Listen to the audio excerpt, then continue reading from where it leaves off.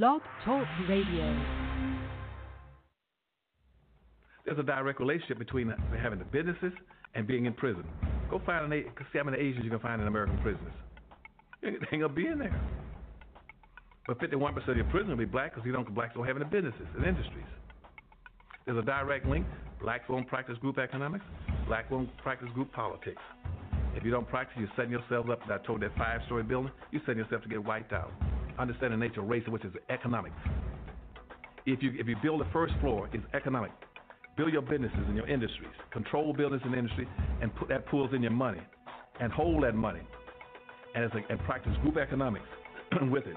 Arab and Asian money bounces 12 to 13 times what it leaves. Jewish money bounces 18 times. Black folk got to learn how to practice group economics. Black Americans spend every penny they get outside their own community. Then you take the money and the wealth that you get from that first floor and go to the second floor. The second floor is politics. You then take that money on the first floor and you control your politics. Black folk must quit allowing people to tell them to go out and vote. Vote for what? Nobody's going to do anything for black folk in politics. Politics is controlled by money. Major corporations who got the money. That's what controls politics. If you have no money, you have no say-so, you have no benefits coming. So you take your money and you control, and you take your money from the first floor, you buy every politician on the second floor. And any politician you can't buy, you rent or lease them to get what you need. Then once you get the second floor under control with the politician, with your money, then you go to the third floor. The third floor is the police department and the court system.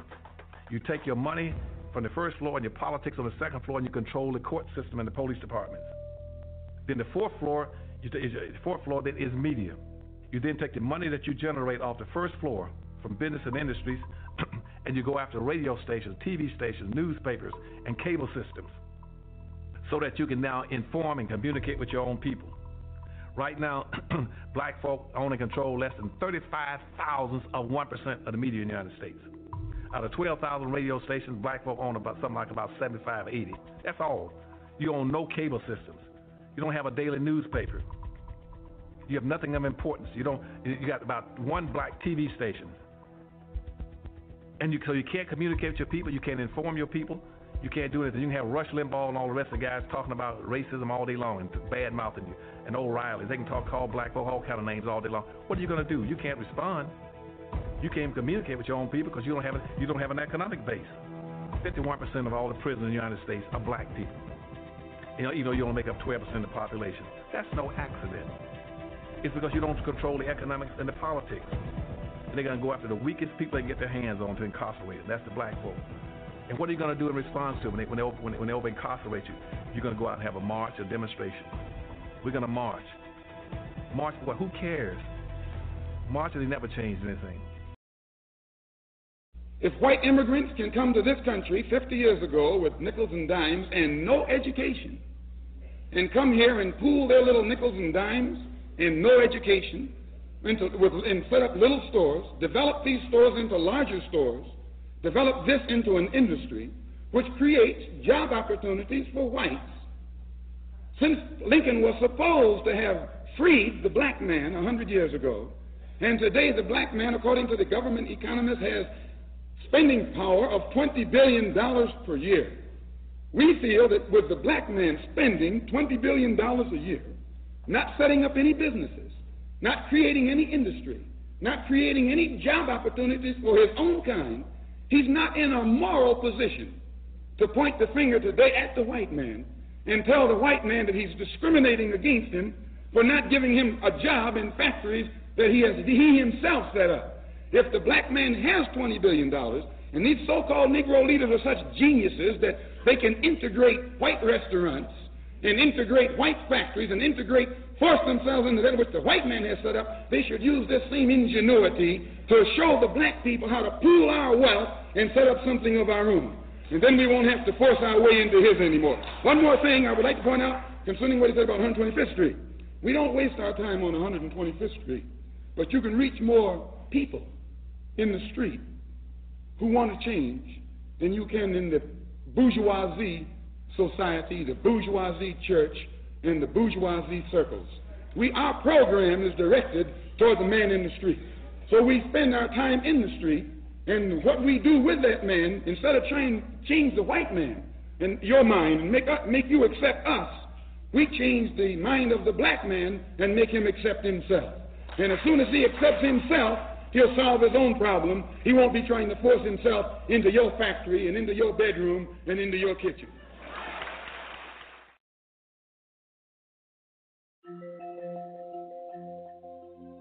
My name is Craig Olwert. I'm an assistant professor in urban studies and planning.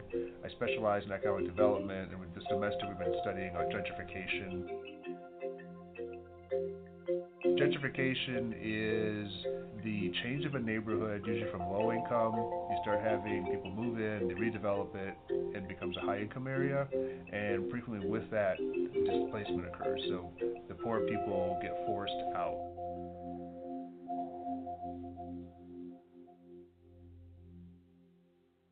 My name is Levi Draper, and I am currently homeless.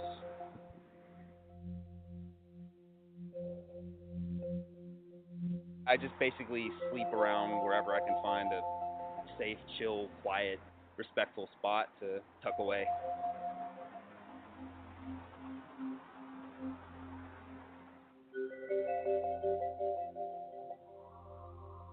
They've been expanding the definition, and they've also shrunk the definition. So is it just upgrading of a neighborhood?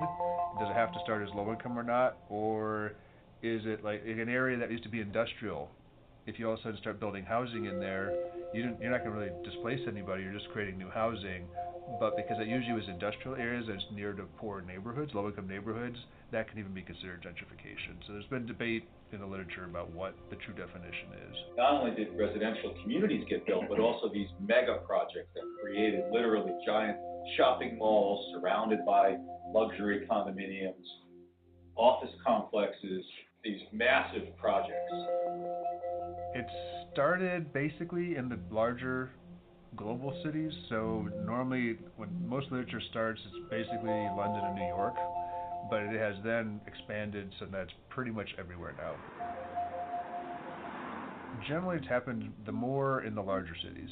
So the bigger the global city, the more likely it is going to have gentrification, and it's a lesser effect in cities that, especially if they're having low growth. So it depends on the population growth, how much pressure there is for gentrification. In an area that's declining or stable in population, there's probably less gentrification pressure than in a city that's having a lot of population growth.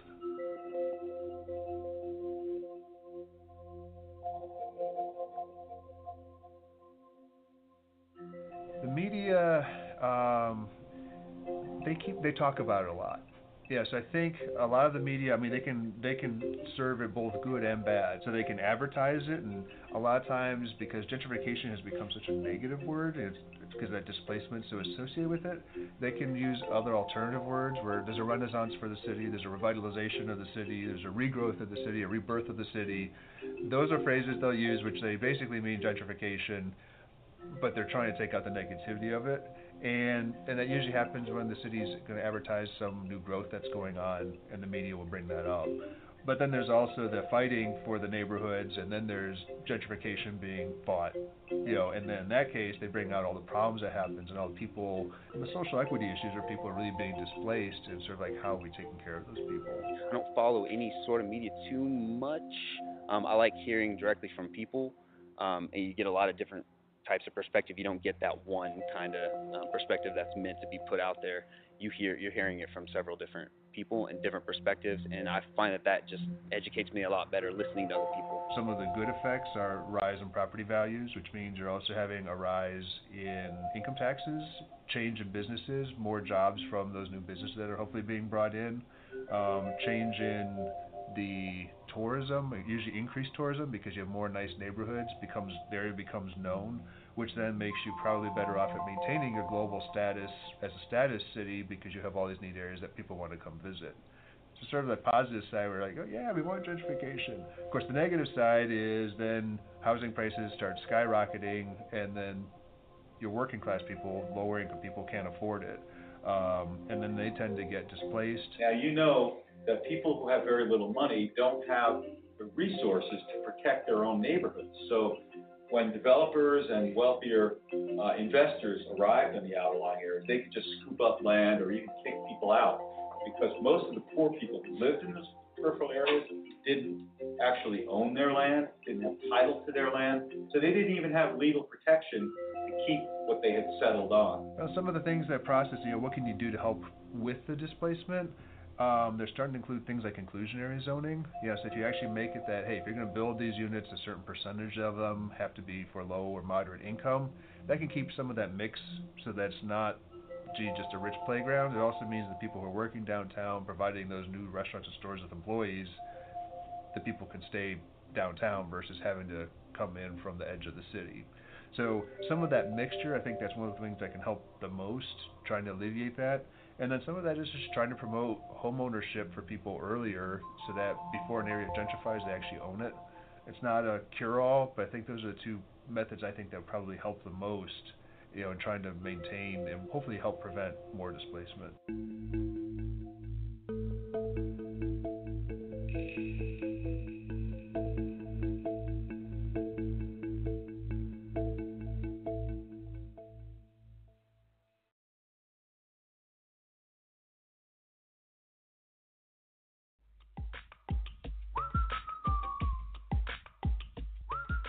I'm walking on Tulse Hill, and here used to stand Dick Shepherd School, and that's all gone now. It's bulldozed.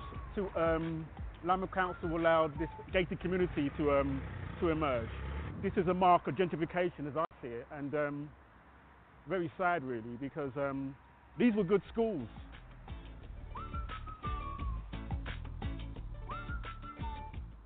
I remember 30 years ago, many of these properties were needed renovation, needed work. There was quite a number of squats here, broken down houses. But now, as you can see, they're all been renovated. Now these houses probably go for something like £400,000, I would have thought. Many young people have just been denied the opportunity to live in the area where they were raised, and that's a crying shame. This unit here used to be a buzzing record shop called Safana B, and many young reggae heads like me would pack into it and buy up reggae releases for the weekend. In those days, we must have had about 6-7 reggae record shops in the Brixton area. But now, it's all changed. Where before you could only maybe buy West Indian food produce, now you can buy food produce from all over the world. This unit here used to sell West Indian bread, bun and cheese, you can get your fish fritters. And now this unit that sells burritos, tortas, burgers and burger wings. If you're on minimum wage and you're looking for somewhere to have your lunch and you're faced with a lunch that costs about £6-7, who do these shops really cater for? Those unique units that used to sell to the people who used to live around here. In some ways they're being forced out. Last couple of years, more restaurants, coffee shops are coming, and more retail shops are closing down. Used to be busy, very busy on Friday, Saturday, but now like normal days. Because now if you see this in a weekend, if you come in like Saturday or Friday, your whole food customer, whole block area. People like me have seen a lot of changes. There's no way about that. And I must say, as much as things are not 100% perfect, but it's a lot better than when I came here. The new have kind of swept away the old, and I like to see the old when I used to walk in Brixton Market many years ago. But I guess you cannot stop progress. The market that we're in now, I mean, as you probably know about, even 3 or 4 years ago, it was completely empty, completely deserted. And now it feels a bit like Islington, to be honest, or Borough Market. When I first moved to Brixton, I was, in my 20s, and so then what attracted me was that it was sort of young and, vibrant and I suppose a bit edgy. And now I'm in my 40s, and sort of what I like now is that it's become a bit more sedate and, middle class. So, I mean, in a way, sort of Brixton's become, it's sort of changed with me. I have to admit, it's nice to see a variety of people enjoying Brixton as I never thought imaginable when I was 17, 18, walking through these same alleyways and byways. Because Brixton was a feared place to be, wasn't it? Oh, don't go to Brixton, people would say. But now, as we can say, it's very pleasant. What I do miss is that constant pounding of reggae. I really miss that.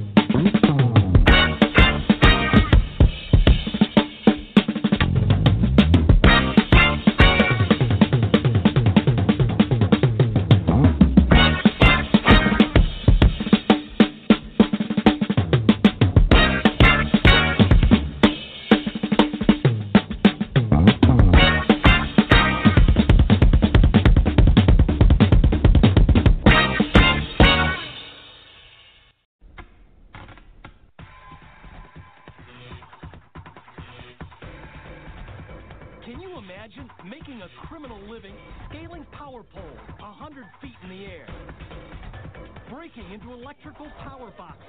We call them illegal hookup men. Welcome to the dangerous world of stealing electricity in the city of Detroit. Now you're about to meet 3 men who live in this illegal world. 3 men who admit they've been hacking into public power lines for years. My name is Brian Brooks. I've hooked up lights for the past few years. Altogether, I've done it 75 to 100 times. This is 29-year-old Brian Brooks, but sources say around town he's known as the hookup guy. For $250, he admits he'll hook you up at the power box or climb a pole to provide you with stolen power. Even though he's been shocked many times doing it. I would usually get electrocuted every once in a while. It would hurt the out of my arm. It would scare the out of me. Oh yeah, Brian realizes he could die, but for him, it's all about the money. I got the pliers in my back pocket, the wire cutters. Okay, if I got $250 in my pocket, am I willing to get electrocuted? Yeah. No, but also yes. Go up there, get electrocuted. I ain't charging enough. If I get done with it without getting electrocuted, I'm happy I didn't get electrocuted. I'm happy I got the money. This is 46-year-old Kenneth Walls, actually caught on videotape by DTE Energy hidden cameras, hooking up a Detroit strip club with stolen power. He says he's been doing this since he was 10 years old, and you won't believe who taught him the trade.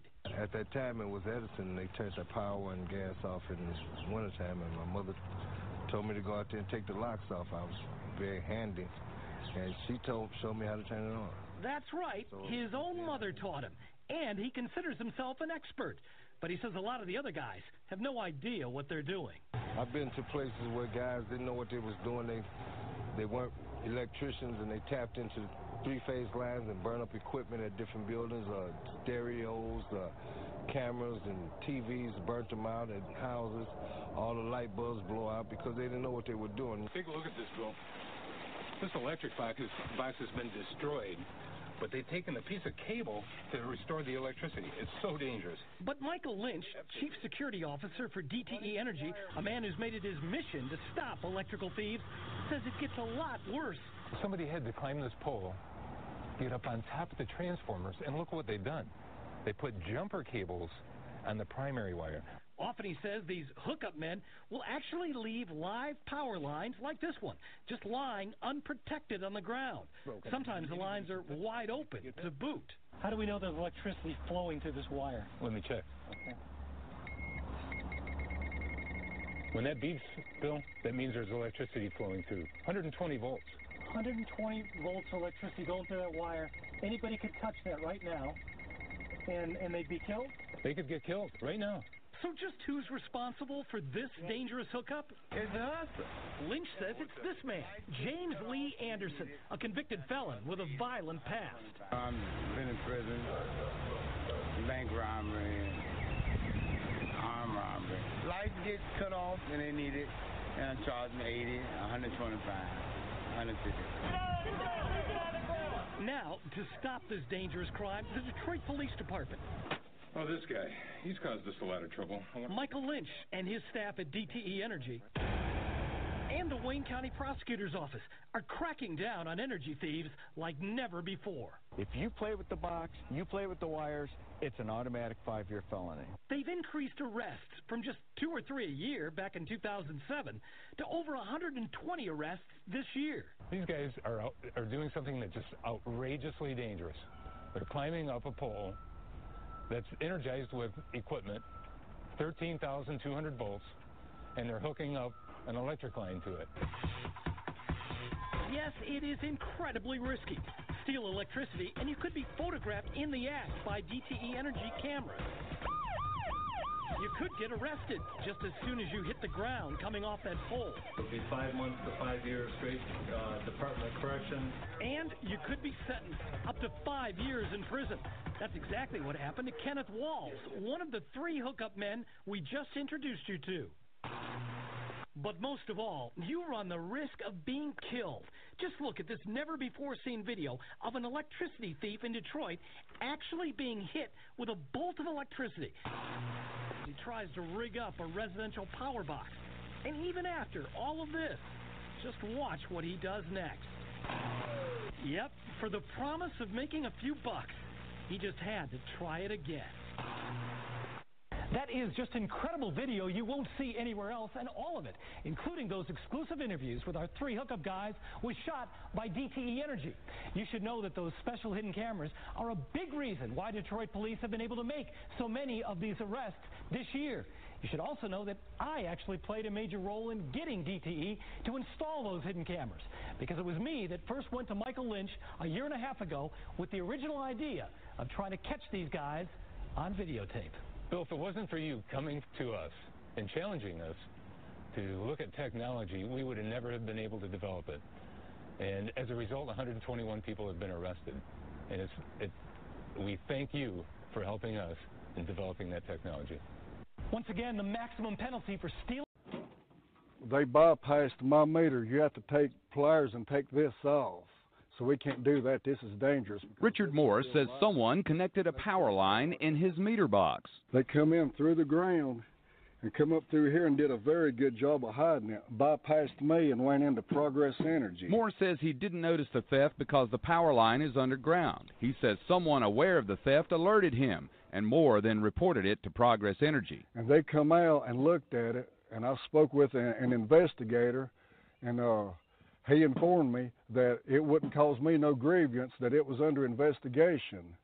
Well, 3 months later, I get a bill in the mail for over $3,500.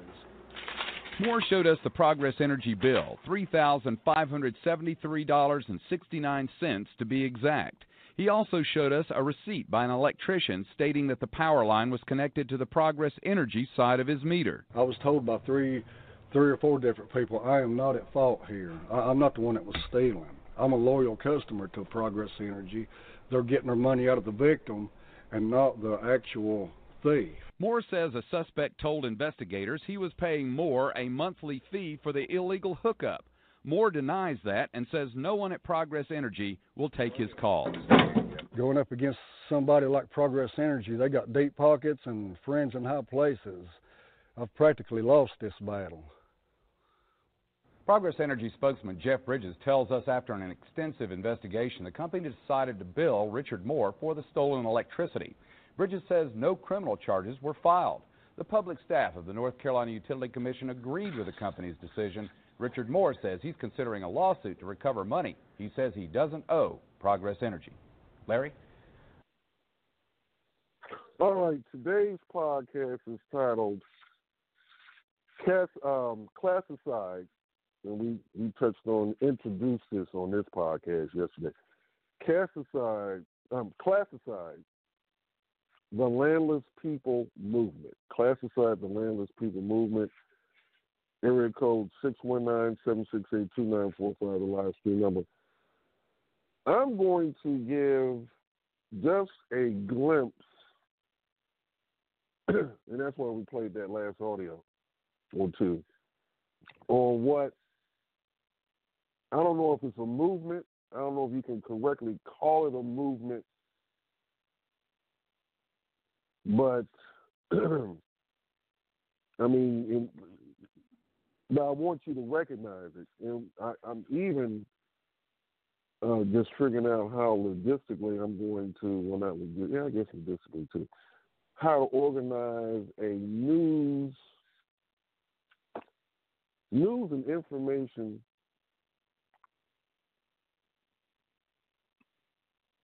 channel, website, or something, well, video on demand news service. That's it. Video on demand news service, where property owners can recognize how they might get attacked, or if they're being attacked, how to combat it. Now, once again, the name of this podcast today is Classicide, the Landless People Movement. You may as well throw just not lame, may as well throw if they own a building. If you own a building, a house, shack, mansion, whatever. As a matter of fact, let's even throw out that term shack. If you just have a shack or a rundown garage, you might not think much, might not think much about it. But believe me, there's somebody that you don't know that will want possession of that sooner or later. And oftentimes, they might try to take it. Now, you can go over an entire lifetime, and many people do. And this is a when and if situation. It's not a question of when your estate, and your estate might be one little lonely shack or one little lonely garage in some alley somewhere. It's not a question of if somebody will attack your estate to try to take that garage or shack. It's a question of when. So you or your grandparents, somebody that you're connected can live an entire lifetime and not get attacked by somebody who is landless or doesn't have a piece of real estate or whatever, some type of wealth like that, shelter like that. But it's like I said, you can live an entire lifetime, but if it skips your generation, it might hit your children's generation or grandchildren. It could be the government. There are many ways that this classicide can morph out. In some places, it's a legitimate movement. And I'm not putting any conspiracy theories out there. I can give you some concrete examples. But what I want to do is I'm going to read part of what I read yesterday on Classicide, give an example of what happened over in China, probably Vietnam and Cambodia, and then what's happening here in the United States. I'm going to give you some personal examples of what happened to me so you can recognize it American style. Now, I played the electric theft, utility theft, because that's one of the ways that a landless person steal electricity because they just don't have, the deposit of money to pay the electric bill or what have you. That's one group of people. But there's also a group of people that most people would not suspect that know how to rob you of. Put it this way, I'll give you an example with me. I had which gave birth to this podcast 6 months. I had what do you call it? Originally, the person was a house sitter. I didn't want to leave the house empty. So somebody I knew, and at that time trusted, said, all right, look, I'll be out of town for, 2-3 months. You and your daughter can stay. It's a 3-bedroom house. Got 2 bedrooms there. And just pay the utilities that you'll be using. The internet, lights and all that. They're using that anyway. So pay that, but I'm going to have to pay me a penny's worth of it. Now, long story short, let me isolate it to an incident because after that went south and they decided to try to take the house, was they were running up water bills. Now, let's say the water bill is in the house sitter's name. It got on there. And that water bill is not paid. Matter of fact, it wasn't. The bill was like $1,800. And the water company, which most water companies in the United States, well, I can't say most, but many of them in the United States that's a municipal profit center. whatever, Pittsburgh, Los Angeles, whatever, their local water company, that's a profit center for, whatever municipality. So they don't care whose name is on the bill. This is the reality of it. Because they don't chase the person down who's on that bill. They'll send out letters. Let's say you got Santa Claus is on the water bill, and Santa Claus is responsible for paying the water bill. Let's say at 1600 Pennsylvania Avenue in Washington, D.C. Okay. Well, Santa Claus stopped paying the bill. So now here are the options that the water company has. The water company can take Santa Claus into civil court and sue Santa Claus in civil court and hopefully win a judgment, and the judge orders, you got to either, Santa Claus has to pay that bill, or we're going to assess a judgment or garnish his paycheck or Section 8 certificate or whatever. Or not certificate, but whatever they can garnish. That's an option that the local water company has. And in my experience, they don't do that. Municipal water companies, to my knowledge, there might be some exceptions I haven't heard of, but in my personal experience, the municipal water company, they don't chase down Santa. They don't care whose name's on the damn bill. To the property. Now, Santa Claus in this case didn't own the property. So they attach the $1,800 water bill to the property, and then, if you don't pay, if you owns the property, in the case of me, didn't pay that water bill, the $1,800, then it can go up for auction, and somebody can buy your house. That's now many people that do that, that's how they just get somebody else to pay their bills. But there are other people that use that tactic along with some other tactics to get your house on the cheap. Matter of fact, let's say with this same example, let's say I didn't pay the $1,800 water bill. Now, of course, when it goes up for auction, it's posted in the paper and all that. But hypothetically, a person can go to the auction and buy that product for at a cheap price, way below market value. And there are people that do that on a professional basis. So I lump them into the landless category. All right.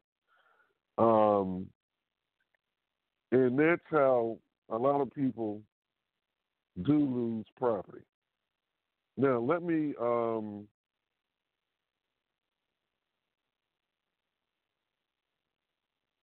okay, so much going on this internet.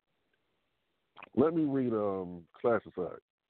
All right, Classicide is the deliberate and systematic destruction, in whole or in part, of a social class through persecution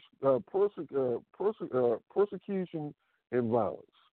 And I mean, persecution is a big word. There are, matter of fact, going back to the example of the guy to the electrical theft, this is why I'm glad we're on the internet here, not regulated. In rent court, metro area, I'm going to use that here. In any major metro area here in the United States, probably global, but I'm going to use the United States because that's what I know. In rent court, there are people there that are skilled at, if you change, basically you're wasting your money. If you put a lock and key back on the door, even some of these security locks like Medico, because they know how to change locks.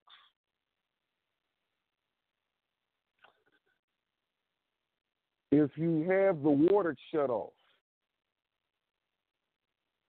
unless you have the, the water company take the meter, remove it, they know how to get the water cut back on, which is pretty simple in most cases with a municipality.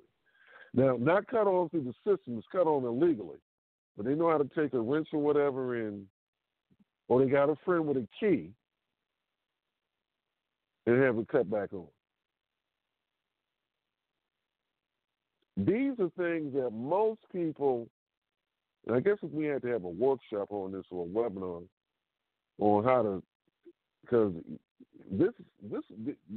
a lot of these people have skill sets that you're not going to pick up doing a background check on a property. And then some of these people, like I said, professionals, they look like regular, non-threatening tenants, but they have a mission to take your house. And by nickel and diming with utilities that you didn't run up, particularly water bill is the big one. Because, like I say, the electric company, it all depends on the area. We'll have workshops on this too. Basically, I recommend personal residence. Take everything off the grid. Even the locks to your house. Don't the lock and key method. I recommend don't even use a regular lock and key. Matter of fact, if you go to a hotel or motel and they've got these pass keys that have to be, rekeyed every 24 hours or so. I say, particularly if you got rental property, install something like that. You have to stay a step ahead of your crooks. But these are all, like I say, this is Classicide, in my opinion. This is how it looks American style. Anyway, but Classicide is deliberate, systematic destruction of the whole part of a social. And this, like I say, I'm using Washington, D.C. as a backdrop. This is one way they can wipe out people. Now, let me clean that statement up. Because there really is no, I would say, organized group that you can call they. There's no particular person you can call they. There are people out here with their own personal interests, and this is what they do for whatever reason. So it's not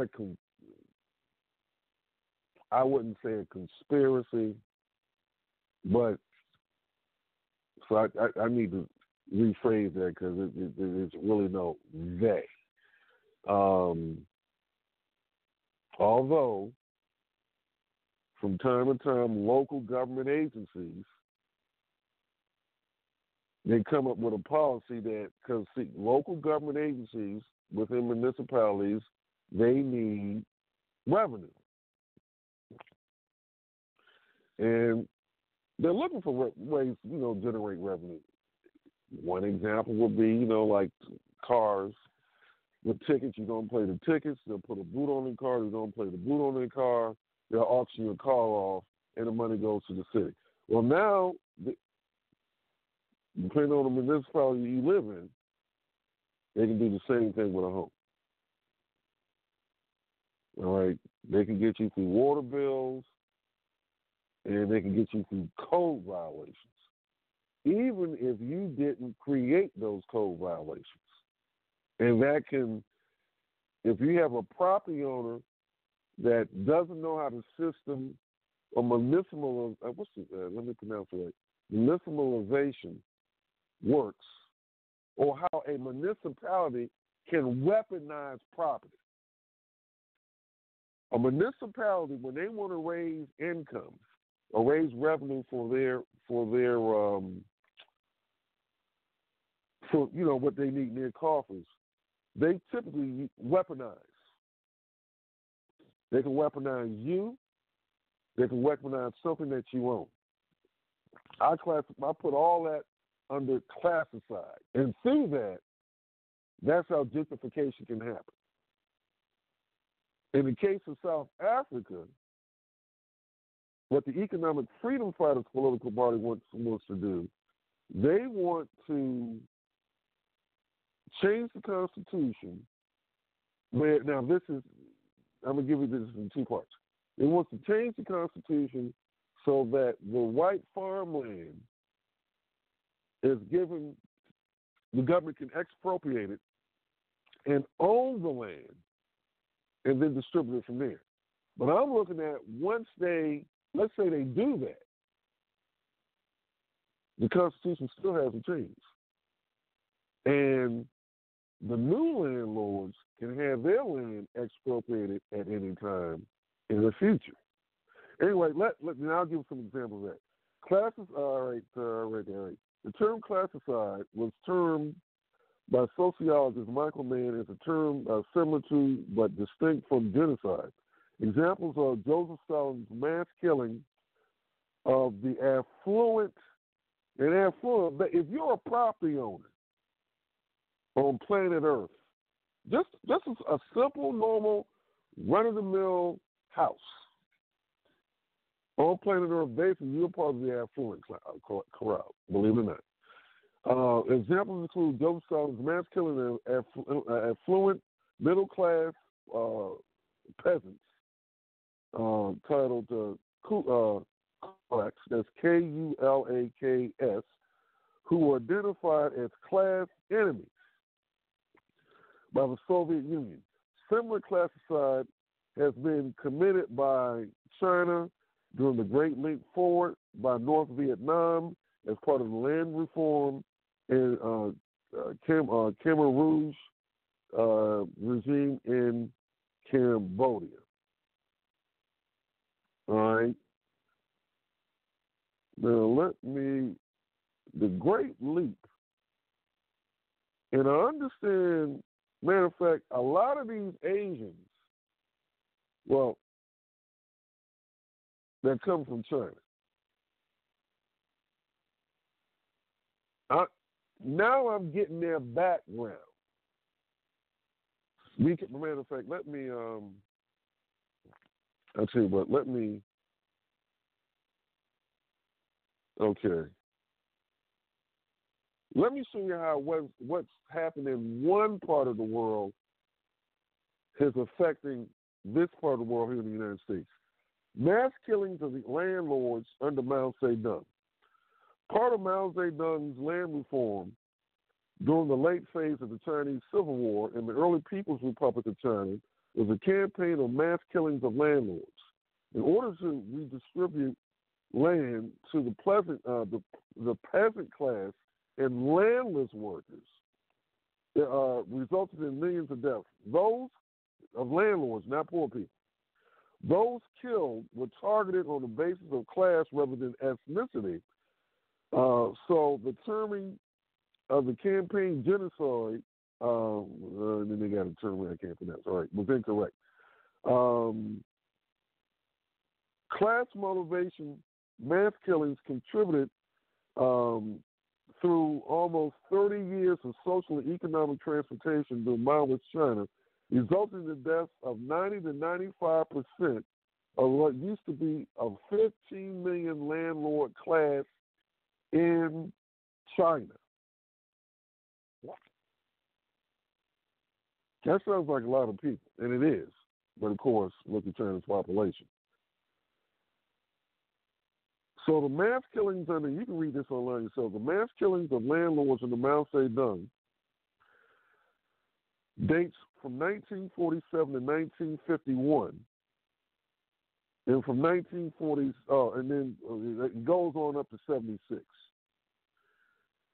The primary target were extermination of landlords. We're not talking about we're not talking about Rolls Royce people. We're just talking about, they might have they might be 9 to 5 workers or whatever, or farmers, and they got a rental property, just maybe one.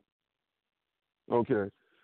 The extermination of landlords, deaths from 1947 to 1951, anywhere from, they have on the low end, 4,500,000 landlords were killed, and their property taken from them and then given to a poor person that didn't have land. And if you look up some of the videos on YouTube, I mean, the way they humiliated them first. Over here, they use the legal system to humiliate you. All right. And then the totals from 1947 to 1976. Many people that listen to this podcast, they were around in 1976. Anywhere from 13,500,000 to 14,250,000 landlords were killed. Perpetrators, radicalized Chinese peasants. Now, what does the EFF have over in South Africa? Radicalized poor folk thinking they're going to get a piece of the pie. And more than likely, well, they won't. Initial Classicide, 1947 to 1951 in China. In 1946, 3 years before the foundation of the People's Republic of China, the Communist Party of China launched through a thorough land reform, which won the party millions of supporters. See, there's a lot of poor people. That's why they go after poor folks, to back their agenda, or to do their dirty work to back their agenda. All right, which won party and millions of supporters among the poor and middle peasantry. The land and other property landlords were expropriated and redistributed so that the property of landlords was expropriated and redistributed so that each household in a rural village would have comparable holdings. The agrarian revolution was made for, all right, 1947 to 1950 killings. The idea of a violent campaign against landlord class was already drawn up by 1947 by King Singh, an expert on terror techniques. Ben Bishi, Rim Bishi, a member of the party's Central Committee, likewise stated in 1948 speech that 30 million landlords and rich peasants would have to be destroyed. And they were out with it in your face. Over here is more discreet. Like I say, over here they use the legal system. Oh, man, I got to stop using that word they. All right, shortly after the founding of the PRC, land reform, according to Mao, that's why I got to have a news thing with it, because there's a lot of things that pinpoint agencies and break down how they operate and how they can affect you if you don't know the municipal landscape where your particular property is and a political landscape of where you live. Some areas of the United States, you won't have any problem. But the larger the population in the United States that municipality has, is going to be more regulated. You really got to be aware of your rights and how to protect your property. Let's see. Let's skip down this. I gave you the death toll. Okay. Well, you know what? 76. All right. That's what they go up to. Now, most of the people that listen to this podcast has probably had Chinese food from a carryout. Yeah, I mean, they're all over the place. Many of the Chinese entrepreneurs that you see in the United States now, the ones that own the liquor stores, the carryouts, many of those people had to flee China because just like over here, because we're on this classified thing, most of the black folk during the Jim Crow era that got lynched, not all, but many, well over 50%, were wealthy black folk, and Italian and Jewish, and they were wealthy. Over here, we put this race spin on it, and I'm not saying that doesn't factor in, but we put the race spin on it. But it's the dirt poor people jacking up what they perceive the wealthier people. Black Wall Street is an example of that. In my opinion, that's an example of that. The sundown town things, that whole era, it was basically poor folk killing and burning down and telling the relatives of these wealthy, people who own 100, 200, 500, 1,000 acres of land, black, but they happen to be black, get out of town by sundown. Well, that same thing happened before it happened here in the United States, over in China, and even during our lifetime, with the Great Leap Forward. So a lot of the Chinese entrepreneurs that you see with the Chinese carryouts, or the happened in North Korea too, that own the carryout, the convenience store, the dry cleaner. A lot of those people were entrepreneurs that had to flee China, North Korea, and start over fresh in this country. One of them, I'll do a podcast just on this guy one day, maybe this week. I think his name is Harry Wu. Came to this country with $40. Oh, let me add some time to this. I don't know if I can find my studio. I gotta find my studio. Let me do that. And I also want to touch on Francis Cross Welding, if my studio will let me do it. Okay. But I gotta add time on before I. Okay, wait a minute.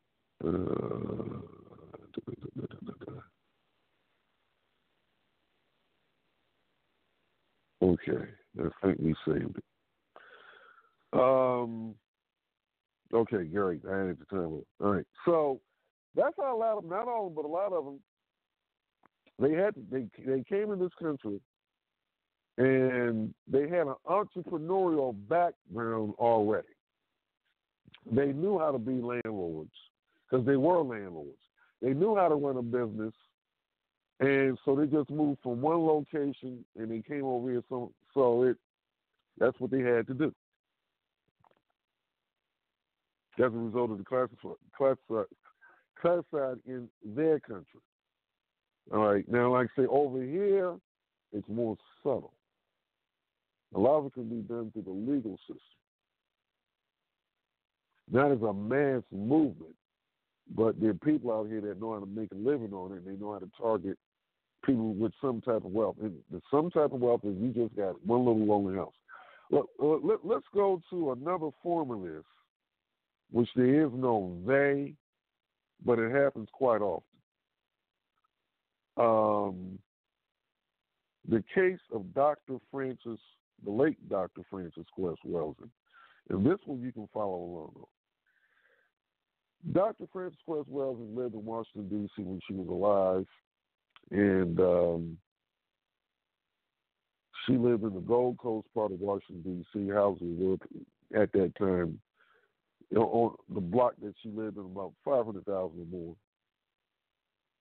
and her block got gentrified. And here's how it was done.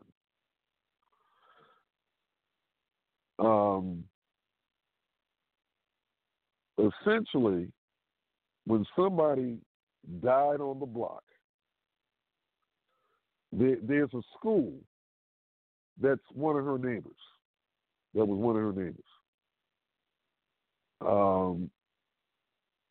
It's a Jewish day school, but it could be any kind of school. It was a school.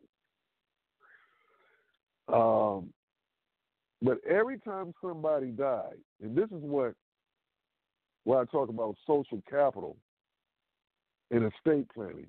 And we're going to have some people on maybe this week and next week to talk about estate planning and how to protect your neighborhood if you live in an urban area. Every time somebody passed in that block,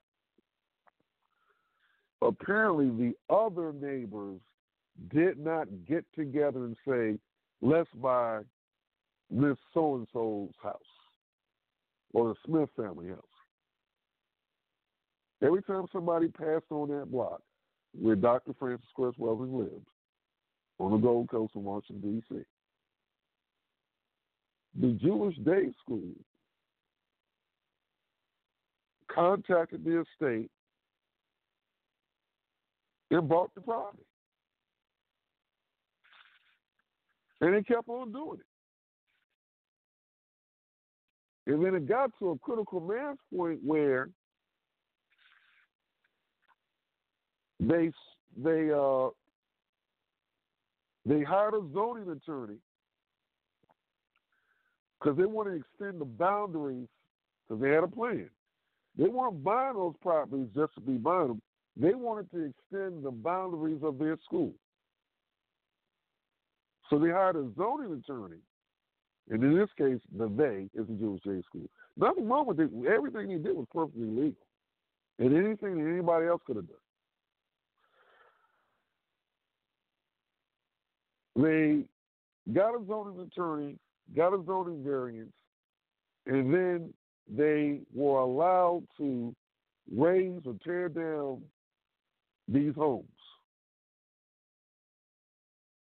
that they purchased and extend their campus of their school. And they kept on extending, buying by house and extending that playground up until Dr. Francis Cress Welsing's property line. She was the last person standing as far as a regular residential house in her neighborhood at the time of her passing. And my theory is that it really stressed her out, and I think that contributed to her demise. I spoke to her, like I said, 2 years before she passed on this, because she put me on to, it's a film, and I've interviewed somebody on this 3 times on this podcast. I still can't remember it. Chief Shango is a guy I interviewed. You know what? I got it in my, I got it on my Amazon thing. Let me look it up. It's a documentary that I highly recommend. Dr. Francis Cress Welsing turned me on to it. I haven't watched this thing at least 10 times. Interviewed Chief Shango. He was one of the prominent people east of Cincinnati, Ohio. He was featured in it. It's on the tip of my tongue. Anyway, it's a documentary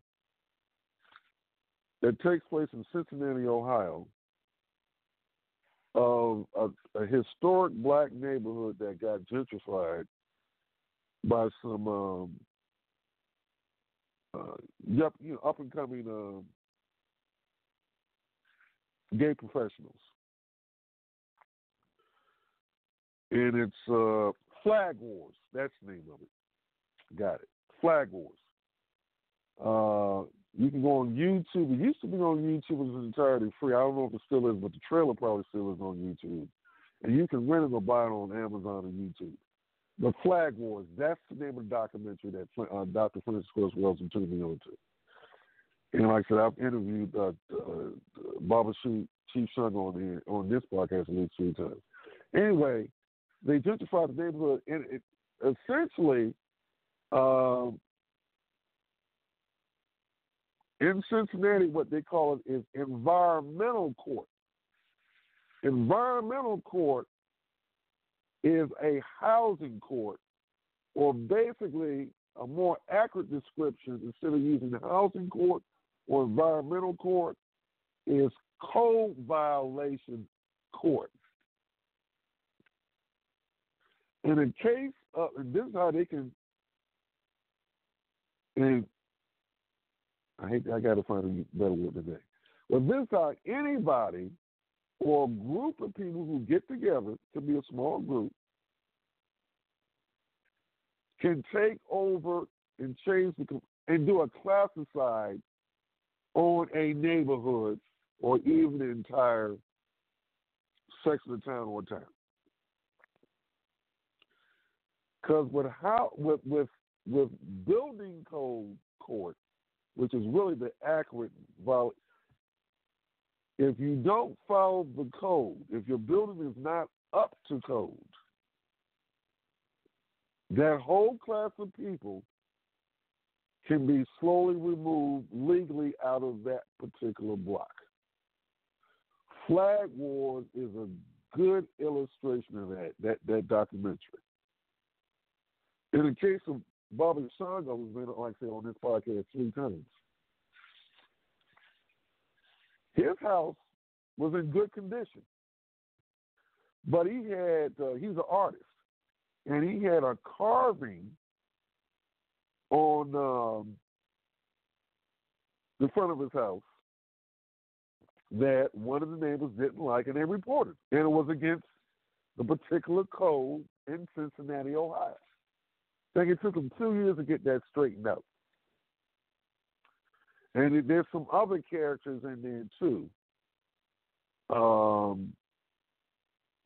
One, I think her name was Regina Mitchell. She's passed on. I think she passed on at 39. But she's featured in the film as well. And her parents had left her and her brother a mini mansion in Cincinnati. But her income was only $500 a month disability, and she just didn't have the income when she was hit off with all those code violations, like removing cars out her yard and that type stuff.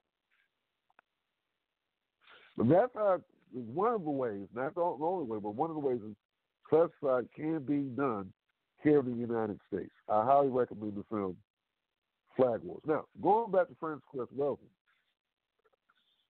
if you go to the District of Columbia, they have well, I'll put it this way, not even going to the court case, which we did a review on that once. But essentially, Francis Cress Welsing was trying to fight that. She had hired at least 3 attorneys to fight that case, because she was a lone wolf, but she was going up against a school, and a school is a community. And I think the distress just took her out. When she was the last person standing, and their whole block got wiped out by that school. Once again, and anybody could have done the exact same thing as the school. That's why I want to put together a video on demand streaming news service to get this kind of information out. Because as we speak, there are people that are getting attacked. They got reversed. I mean, classicide can happen through reverse mortgages, municipal liens, such as water bills, system-wise professional tenants, squatters. There's a whole lot of ways. There are people right now standing Craigslist looking for their next victim. You're selling your house, and then you find out your house has been rented, and you can't find a squatter that took out an ad on Craigslist or whatever and collected thousands of dollars and skipped town, and then you're left holding the bag. There's a whole lot of ways you can get got via Classicide, American style. And then you look at other countries and cultures, like in South Africa. South Africa has a law in the books for building hijacking. That's a law. It's on the books. It's a crime. Everybody knows about it. You can get arrested and taken off to prison. Here in this country, I call it housejacking. There's only one state out of the 50 that has passed legislation on housejacking or building hijacking. That's Michigan. But I don't know if it's enforced yet. But when gentrification happens, it's a form of classicide, and a lot of people just don't know how it happened. They put a race thing in it. It's like that. There's so much to it. That's why I need to put a special news channel with different points of view, with different reporters and all that on it, because it's a lot there. We'll cover more on Classicide because there's so much to it. I mean, we can actually do just a full podcast on that. Hold on, let me find my studio.